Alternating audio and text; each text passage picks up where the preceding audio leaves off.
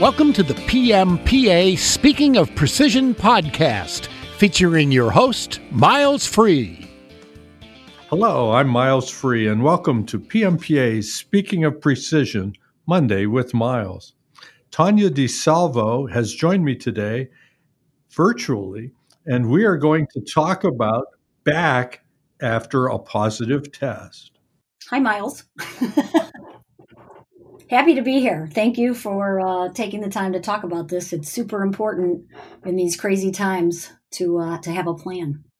Well, thanks for accepting this invitation. Tanya, let's give our listeners a little bit of background. How long have you been the president there at Criterion? I bought my dad out in 2010 was the formal date. I joined the company in 1998 just as a salesperson and kind of morphed into operations so my dad could take more than 4 days off for a vacation. But in 2010, after about 5 years of planning, I actually bought him out and took over the day-to-day operations, and he packed up his marbles and he walked out the door, to his credit. And he took 6 months away from the facility, and we made a go of it, figured out if we could actually do it without him. So since 2010. So that had to be a pretty big change for you lifestyle-wise.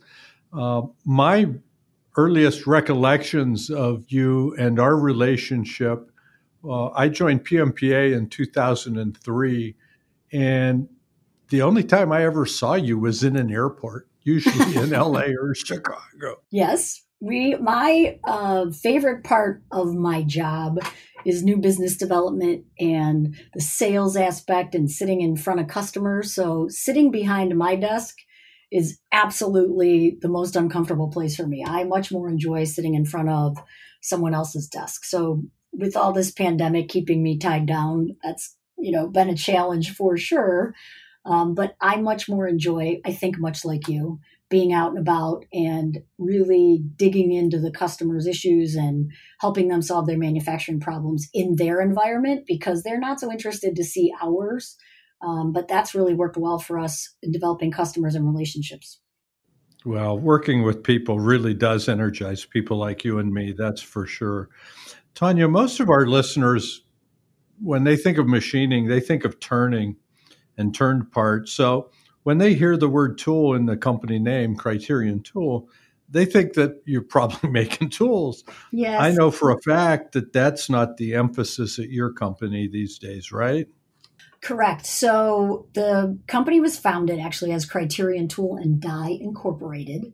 And our goal, when I bought my dad out in 2010, was actually to start morphing away from that name and do a website redevelopment and redo all our creative and all these things that were going on. Well, 2010 was kind of coming out of horrible time in 2008 and 2009. And I just remember walking through the facility, because I think we had cut hours at that point or something, and you couldn't even hear the air compressor leaks, like nothing was running. And I swore I would never get into that situation again, because in that case, we had one customer that represented a super high percentage, like 70+% of our business. And when they stepped back, we were in trouble. So I just remember walking around thinking, I am never going to do that again. So as we came through 11, 12, 13, 14, 15, 16, it didn't seem as important anymore.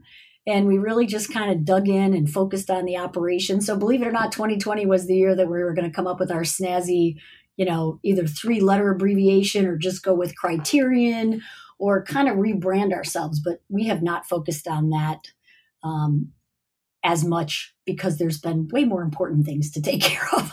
So we are a precision machine shop, and we machine parts from the size of the screws that hold your eyeglasses together to about the size of a basketball, both turned 3, 4, and 5 axis milling for what we call the no failure industries. And that's the medical device, the aerospace guys, the weapons firing, and the laser and photonics folks is the markets that we play in, because we put those quality systems into place.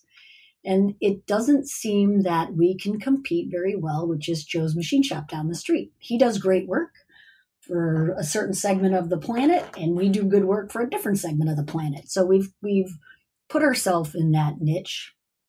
And we work really hard to find customers that have those requirements and demands because we don't fit machining parts for just anyone anymore. Right. So that 2008, 2009 recession, you learned, obviously, you just shared, you learned don't allow one customer to be 70% of my cash flow. Yes, what were sir. some other lessons that you got out of that great recession? This is clearly not your first rodeo.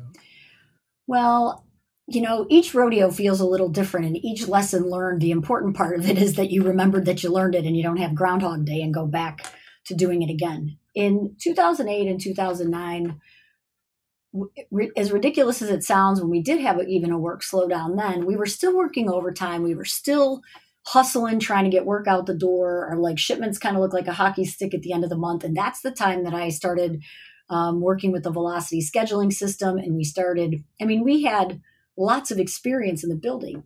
My dad was still kind of on the fringes, although he wasn't involved in the day-to-day. I think if we added up all the experience of the leadership group, we had, 250 years of machining experience, but we're still freaking working overtime to get stuff out the door, and we're expediting and we're running around like crazy. So at that time, when I said there's got to be a better way to do this, I started researching it out because my background was sales, not making stuff. I used to sell things in a quote unquote production environment, but then I threw it over the wall, and I don't know what happened over on that side of the wall. I just complained about it because I was sales and I had made a commitment based on information I had and nothing was getting done. Well, now I'm responsible for the whole ball of wax, from order coming in to parts going out the door. So I think that my takeaway from that first recession was I wanted to do everything and I couldn't, and I needed to really get the team involved. And I would say that 2010, when we put that Velocity scheduling system, which is a visual scheduling board, the leaders of the shop floor interact with it. The team interacts with it. It helps set priorities every day from the machine operator to shipping and receiving to quality, so that there doesn't need to be somebody running around chasing the chicken to be sure things got done. So putting that into place certainly helped our shop floor. And by 2010 and 2011, I happened to be in a position at that point to start buying some equipment. So we rebuilt those sales relatively quickly. And as some people had some misfortunes, we were able to capitalize and buy some equipment for our turning department because there were lots of sales and auctions and things going on. So we experienced a little bit of growth after that with limited people because we put that, scheduling system in place, and we still use it today. So we're 10 years down the road from that. And that is one area that we've tweaked and morphed. But as a facility, I don't know how we would operate without it anymore. So that's the Velocity scheduling system. That was Dr. Lisa Lang, as I recall. That is correct. And her theory from that came from the book, The Goal, which is a great book to read. And when you read that, it's a story. It tells a story. But there's no action, right? So I'm a big fan of, after I read these books and I've got them in my office, you've seen them, I love all the philosophy, but what's the takeaway that I do tomorrow to make it better?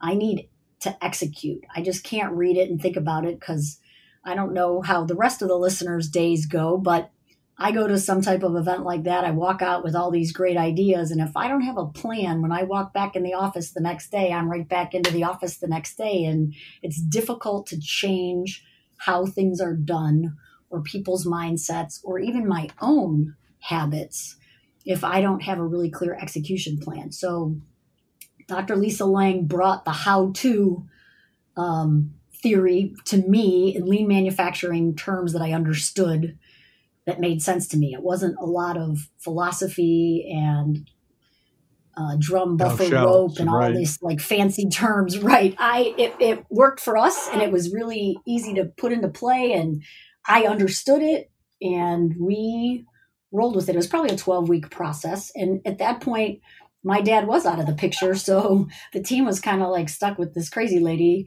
both Lisa, Dr. Lisa, and I, who said, we're going to try this for 12 weeks. It was a big experiment. And we saw our on-time delivery improve. We saw less chaos on the shop floor. We still work the overtime, but we cut that back significantly. And we were able to get a handle on the on-time delivery and the volume of orders as they increased through the building. We didn't feel that friction anymore because we had a much better system in place. So between 2008 and 9 and now, we need to be systems driven, not people driven. And I would think that that's probably the biggest change between what my dad was doing and what I do now is he had really skilled people. They should sit down and they could talk about how he wanted things done. They were, tool makers and they were great programmers and they all could speak the same language. Well, now we're working with folks that may have come out of a completely different industry and have only been in the trade for a few years. So everything they learn from us. So our systems need to be tight so that we can help them be successful and our customers get good widgets for those no failure industries at the end of the day. So we've really worked hard on those systems and we continue to do that now, in the pandemic time when there's not exactly orders rolling in at the same pace there were, a year ago at this time. So you learned a lesson about you couldn't be perfect. It couldn't be just you. It's not just about you.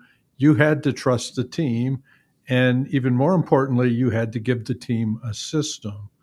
So that's really a great takeaway from that. And I just want to make sure our listeners know that we will put links and information to Dr. Lisa Lang and the Velocity scheduling system in our show notes, as well, of course, as a link to Criterion Tools website.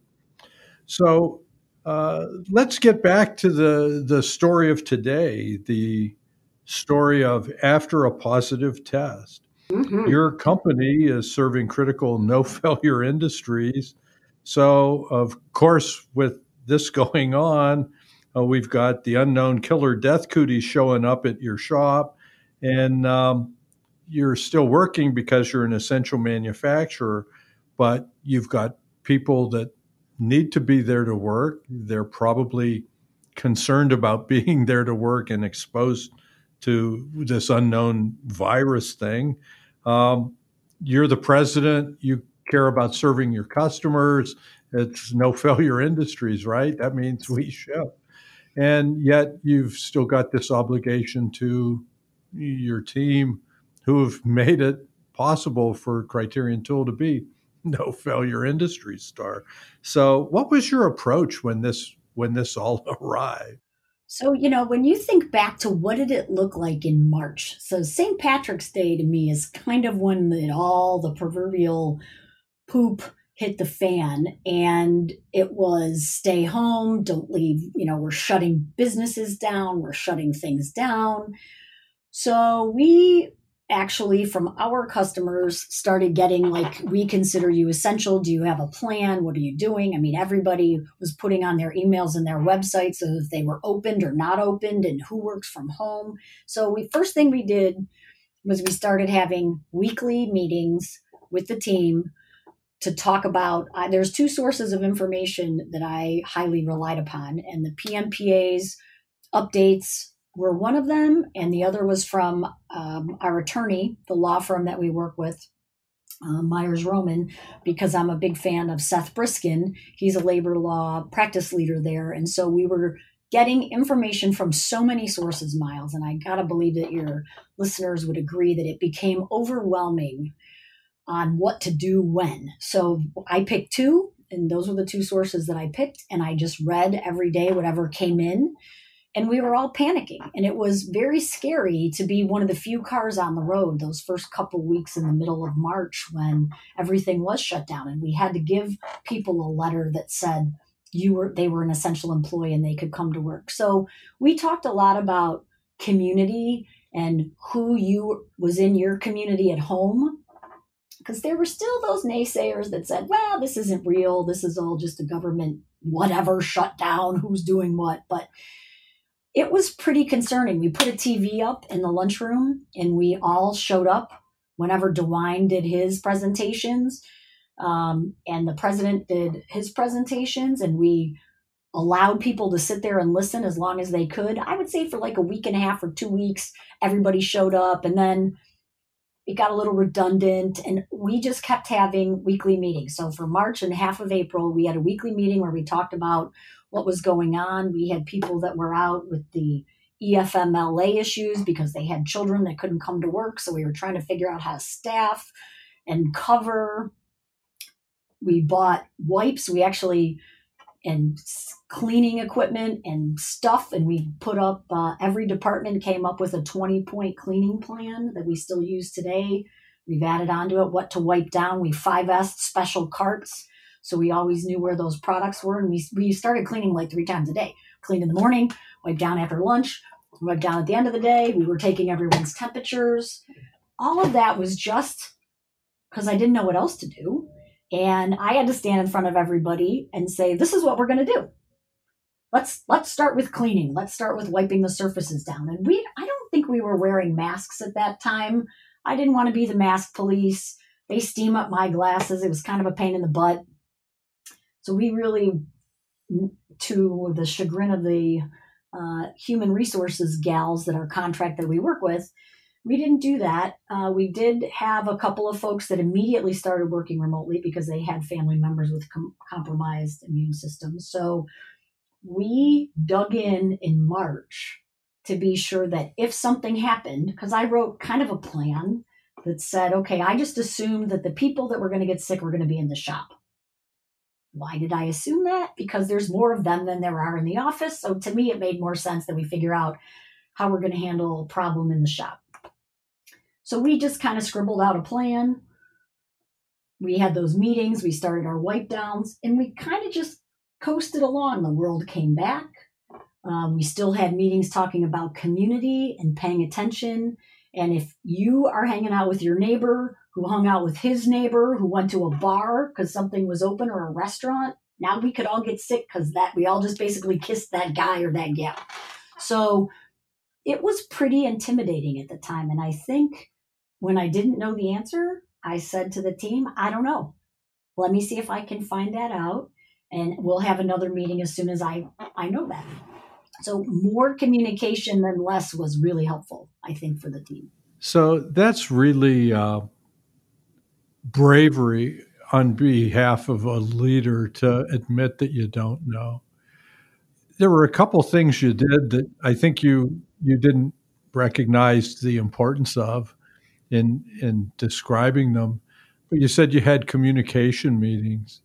And boy, without communication, it would just be fear and rumors, and you'd be back on your heels, playing defense. So I think your decision to communicate was clear, clearly an advantage, and allowing everybody to see the same information, whether it's the governor's briefings or the president's briefings.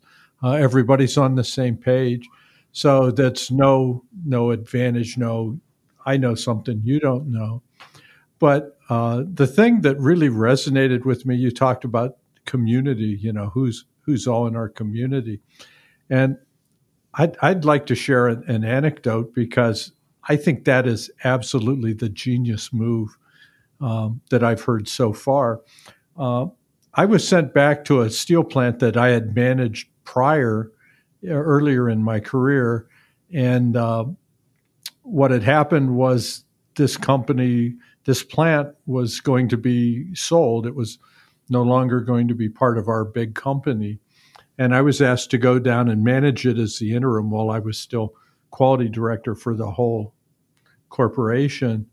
And so I went down there, and this plant happened to be in Cartersville, Georgia, and had a great crew, but here I was, carpetbagger the second time, right?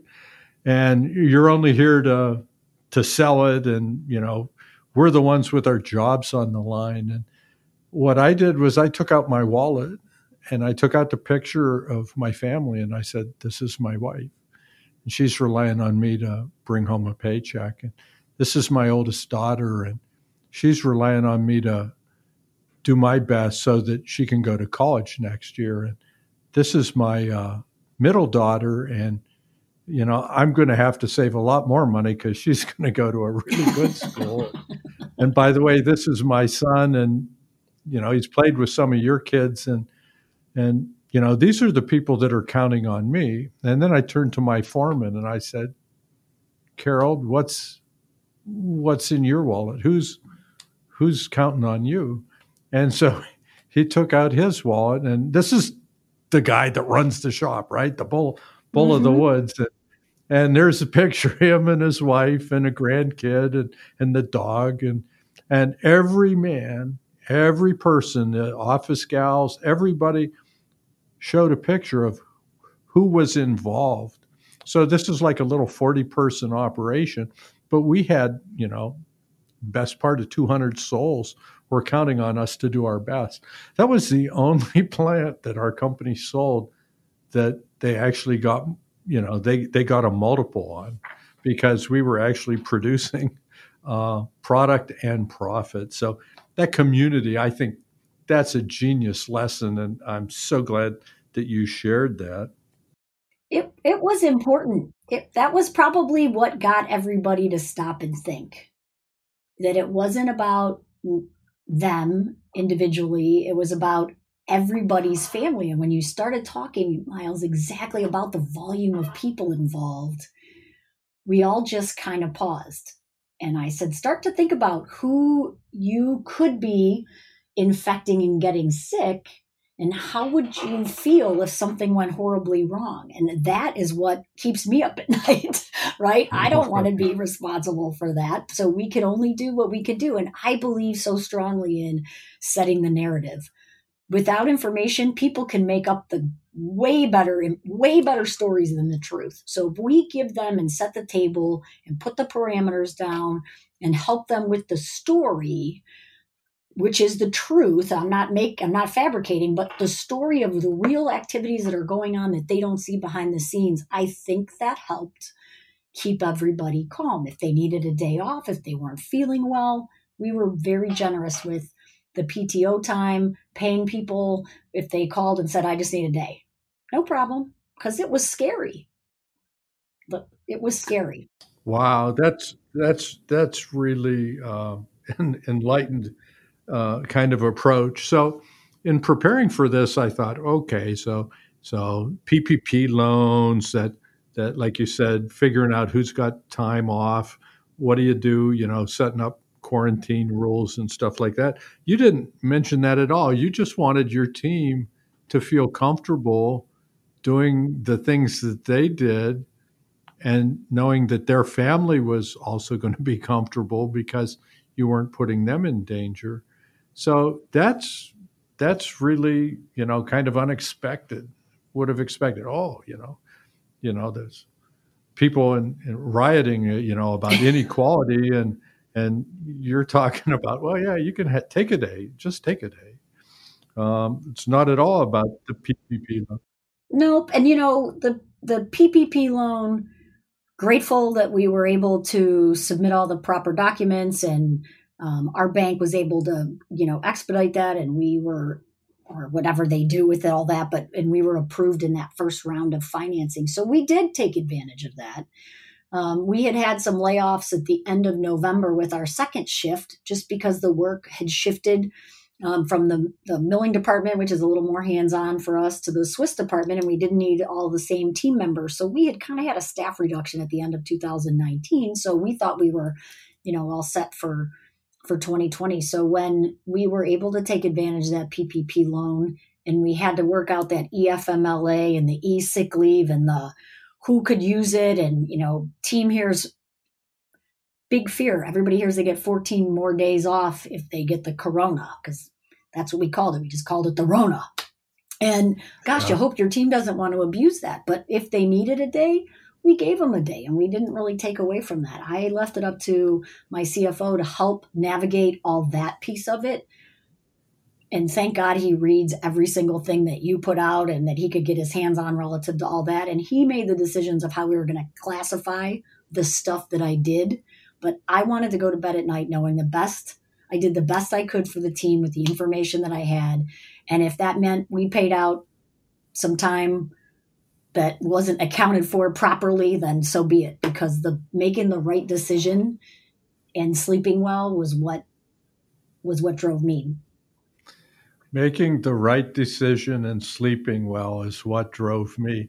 That's a lot different than that gal I remember jogging between gates at O'Hare or LAX. I have learned, and I think that's probably the biggest takeaway. So my team, if they were able to be on this call, would say, yeah, Tanya has come a long way, but there were times when I said it was my way or the highway and don't let the door smack you in the butt on the way out. And I went through that whole, I am president and I am in power. And at the end of the day, it sucked.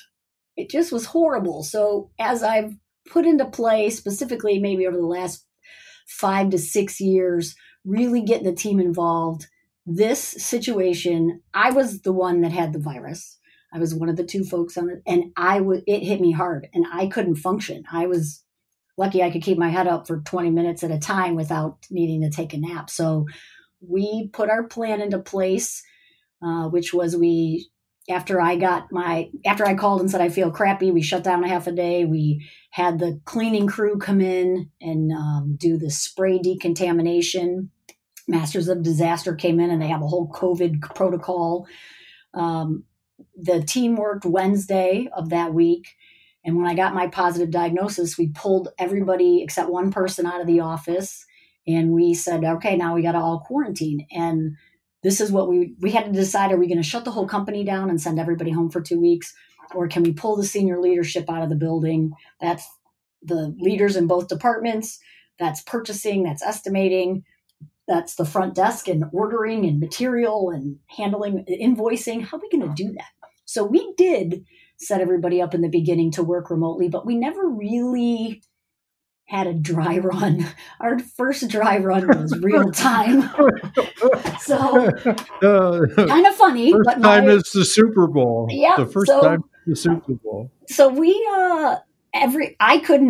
I couldn't participate. I couldn't check emails. I was out for 10 days minimum before I started feeling like a human. So if they needed me, they had to text me or call me, but I was unavailable. And they were available, but they were at home taking phone calls because we decided that we were going to close the office down because those are the people that I had been in contact with. We left the shop floor running. I took 2 of my wily veterans, not really in a leadership role. They're just the guys that breathed air in the building the longest. And I had a phone call with them. We did a group call and I said, listen, this is where we're at. We either have to send everyone home for 2 weeks or we're going to shut down on a Thursday, Friday, Saturday, Sunday. And whoever's healthy, if no one has any symptoms, they can come back to work on Monday. If people develop symptoms, then we'll have to figure out how to get them all tested. But I think everyone will feel better knowing that my symptoms showed up within a couple of days and they would know. So they agreed. I mean, they wanted to keep working. We had orders and customers to take care of. So they said, okay. And each department lead that was out of the facility gave their cell phone number and was on emails. And we used the Zoom meeting app and we used a simple in and out app on our phones, which we could say that we were available remotely. So we could tell who was working and who was away from their computers or their phones. And we made it. Can I ask you to tell me the name of that in and out app? Our listeners might find that helpful if they get in a similar situation. Yep, it's called the Simple In Out. And it's an app on the iPhone and the Android. And it allows you to set a geofence around the facility. So when you're physically when I drive down the street and I enter into the geofence area, which is a fancy word for some kind of bubble around Criterion that my phone recognizes when I leave my location on, it says I'm in the building. When I drive up the street and I leave the facility bubble, it says I'm out of the building. And it doesn't track, I had a couple leaders that are like, are you following me? And I said, nope, it only works in our area. But it's great because I don't see everyone. They don't always see me, but they can quickly look at that app and see who's in the building or get a ping when someone comes and goes. Because maybe somebody runs out for lunch and it's a little long and they're not back yet. We'll be able to see out of the leadership group who's available. So it's got a very minimal yearly subscription fee. The app's free. It's on all the devices. And we found it really helpful because you could say, I'm available remotely. I'm in the facility. I'm not available, which was what my situation was. And everybody knew that there was no contacting me. I was down for the count. So that little app worked out really well for us to be able to know what was happening without having to have text messages flying, because text messages were flying, emails were flying. Everybody was trying to figure out what the best way to communicate was, because again, it was our first dry run, real time. Wow. So again, communication comes up as one of your strengths and key concerns. Mm-hmm. So what did you feel like when you first got the news that you had the Rona? The Rona. I will tell you, it was really difficult. When you listen to the news, it sounds, Miles, like everybody can get a test, right? They're testing professional athletes 3 times a week. They're doing this, they're doing that.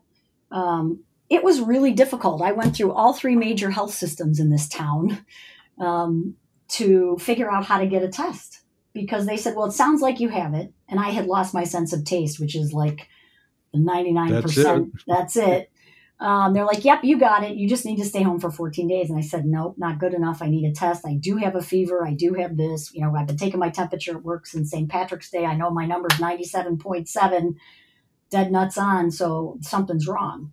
So it took me quite a while to navigate that whole system.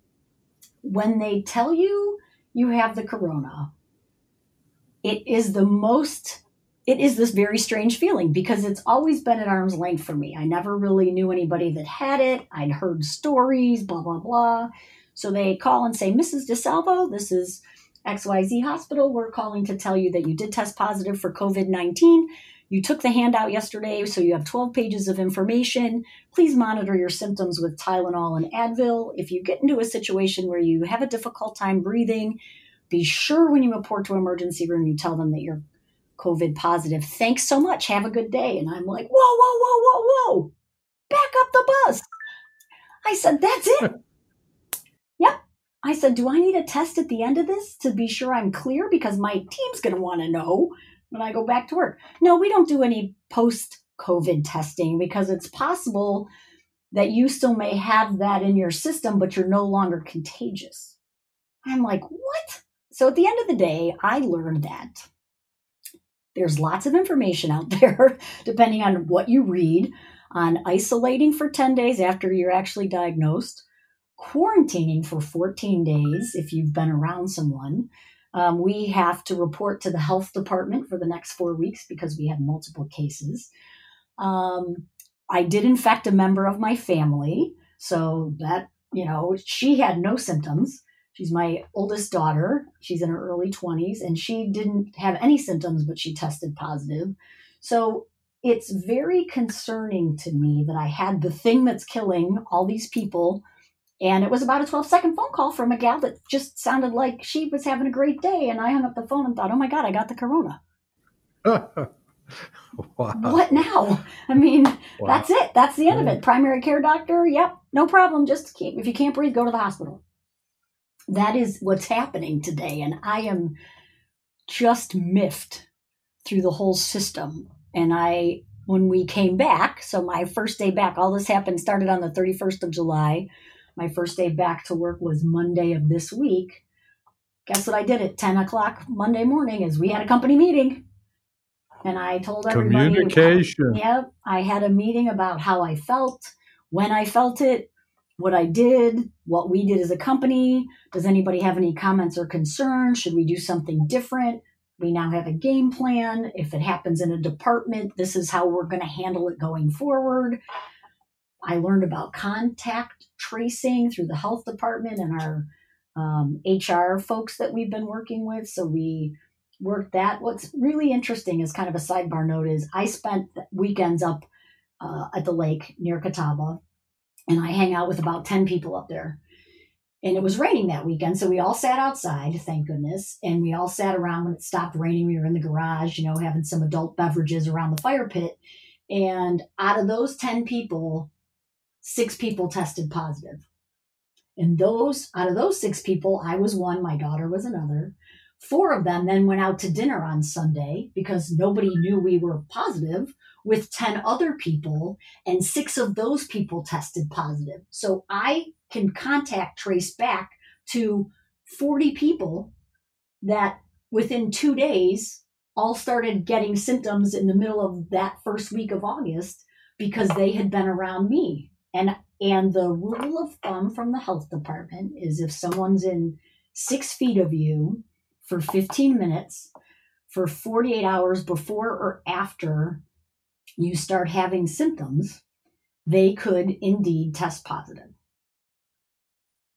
And I had not heard that little tidbit prior. So then I had to call all my friends and deal with all that and their kids who went to graduation parties. I mean, it's amazing how quickly that explodes. So when we talked about community in our building on that Monday afterwards, I shared that same story about how like it went from myself to 6 people to 12 people to then all their families and how quickly it blows up. So the community aspect really becomes important in addressing if you feel off to take those extra day or two to stay home because it blows up so quickly and not everybody has any symptoms. So that was our communication. We had a couple of suggestions about additional cleaning methods. I did not participate in, but the senior leadership did several Zoom meetings during those 2 weeks so that they could see faces and everybody, we just turned the computer around and everybody kind of gathered around it with their masks on. And they were able to ask questions about how I was doing, what was going on. So you got to kill them with communication, Miles. That was probably the one thing that really helped everybody stay in the know was talking. So in the Great Recession, it was velocity scheduling and doing it as a team. Yep. And now after the pandemic, after the lesson that you learn is kill them with communications. Communicate. Is that right? Yep. And the team, needs to hear it from me, the senior leadership group. And now we've had enough of situations where when they say something, everyone's comfortable that they're representing, what the company way is. I think it takes a while for the Wiley veterans in particular who did work for my dad that are still there because we got some of them to trust that system and know that they don't need to hear it from me. Well, I could be accused of being a Wiley veteran in the steel business. And when you hear a boss say, go ahead and just take the day, that's like pinch me, right? That's we're not in Kansas anymore.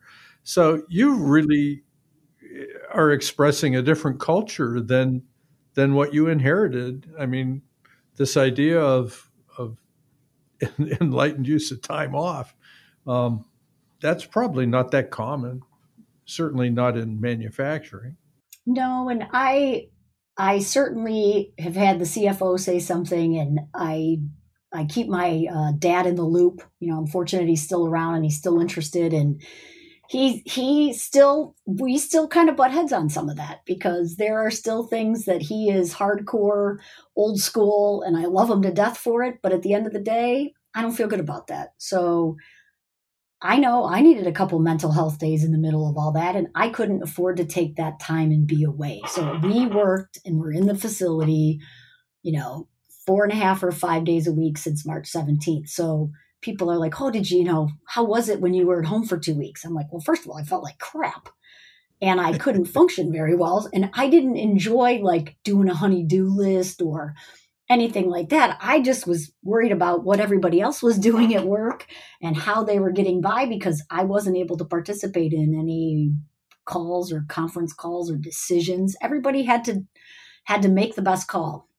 The outcome of the 2008 recession and today is my takeaway is we got to test fast, fail fast, and adjust fast. So if you're in charge of making a decision, pull the trigger. You cannot sink the ship with one decision that's not correct. It's not, it may be the wrong decision when we learn that after we get more information, but you made one and we took a step. So if there's a different step we should take, we can always course correct. But immobility and not making any decision makes everything after that, it just bottles up and bottles up and bottles up. So the number one thing that my team will say, and we just hired a quality manager, and his first day was the first day we were all back in the office. And that's what we talked about at the company meeting was everybody made decisions. The guys that were put in charge of things that probably weren't comfortable with that, they made decisions. And were they the right ones? Well, we don't know. We think so. Everybody showed back up. Everybody did what they were supposed to do. We can always course correct. But when we don't make any decisions, it just keeps piling up and it takes so long to unravel that. That is my number one, as the owner and the leader, pet peeve. So I've tried, and this is where I would hope my team would say that I've gotten better, is I don't shoot the messenger when they tell me what their decision was. And I go, I don't think I like that one very much. I say, well, let's let it play out. Let's see what happens, because we may still get there, just not exactly the way that I would have got there. And I think that's been my biggest takeaway from 2008 till now is there are a lot of ways to get things done. I thought I knew the best way because someone knighted me president. And so therefore my way was going to be great. But there's other great, smart people on my team that have managed to figure it out. And if I pause and allow them to execute, we're better as a group than me issuing mandates and dictating things. And it makes my life so much better. They don't come to me for stuff anymore that they used to come to me at. So I've managed to put a little distance and space there. They're handling things. They may come to me and say, so this was my problem and this is what I did. And now we're going to wait and we're going to see. And I say, cool. And they're like, that's it? I'm like, yeah. Let's wait and see, because two things will happen. It was the best decision we could have made, or we'll find out that there was one that we probably could have made that was better. But we'll course correct. We took a step, we'll course correct, no problem. So that has been my greatest relief was we did it. We made it through. People made decisions that weren't really comfortable making them. Nobody got quote unquote shot as the messenger. When they when I came back, I didn't ask how it went. Everybody came down to tell me all the decisions they made. And I said, hey, man, I'm good. I don't want to talk about it. Let's just let it play out. And if it blows up, then get me involved. And whatever you did was great. And I think they were all so astonished at that. Well, I mean, the thing that always frustrated me as a manager and as a leader was that people wanted to be safe. And it was safer to do nothing than it was to do something. And I remember coaching my senior management that the culture of the company that we were in the process of creating was very comfortable with sins of omission, and nobody was comfortable with the sin of commission. And that really resonated. And so we celebrated when somebody fail fast, fail early. We celebrated. It wasn't about, oh, you messed up. It was, thank you for doing your best. Yes. Here's what we learned and move on. So that's really a tremendous takeaway. And I can only imagine the astonishment from your team when you didn't second guess every decision that they made with their knees trembling, knowing they didn't have the facts they needed and really didn't have the authority, but they were responsible anyhow. It's kind of crazy, but it's like the imposter syndrome, because I'm going to say it out loud, but sometimes I don't know either. I just pick something and go, and we try it. And so I am very comfortable with that risk. And I understand that not everyone is, but they did it. And they did it well. And I'm really proud of all of them and the whole company, our community, because they came through with flying colors, and it feels like it was all those little decisions, as you've talked and we've gone through this in this time that we've had together, that it's all those little decisions that got me to the point that I was at so that I did what I did. Because if this would have happened 7 years ago, probably wouldn't have gone exactly as such. I just wasn't as mature in my own leadership development and my own abilities to turn it over and let it play out, as opposed to trying to control every variable.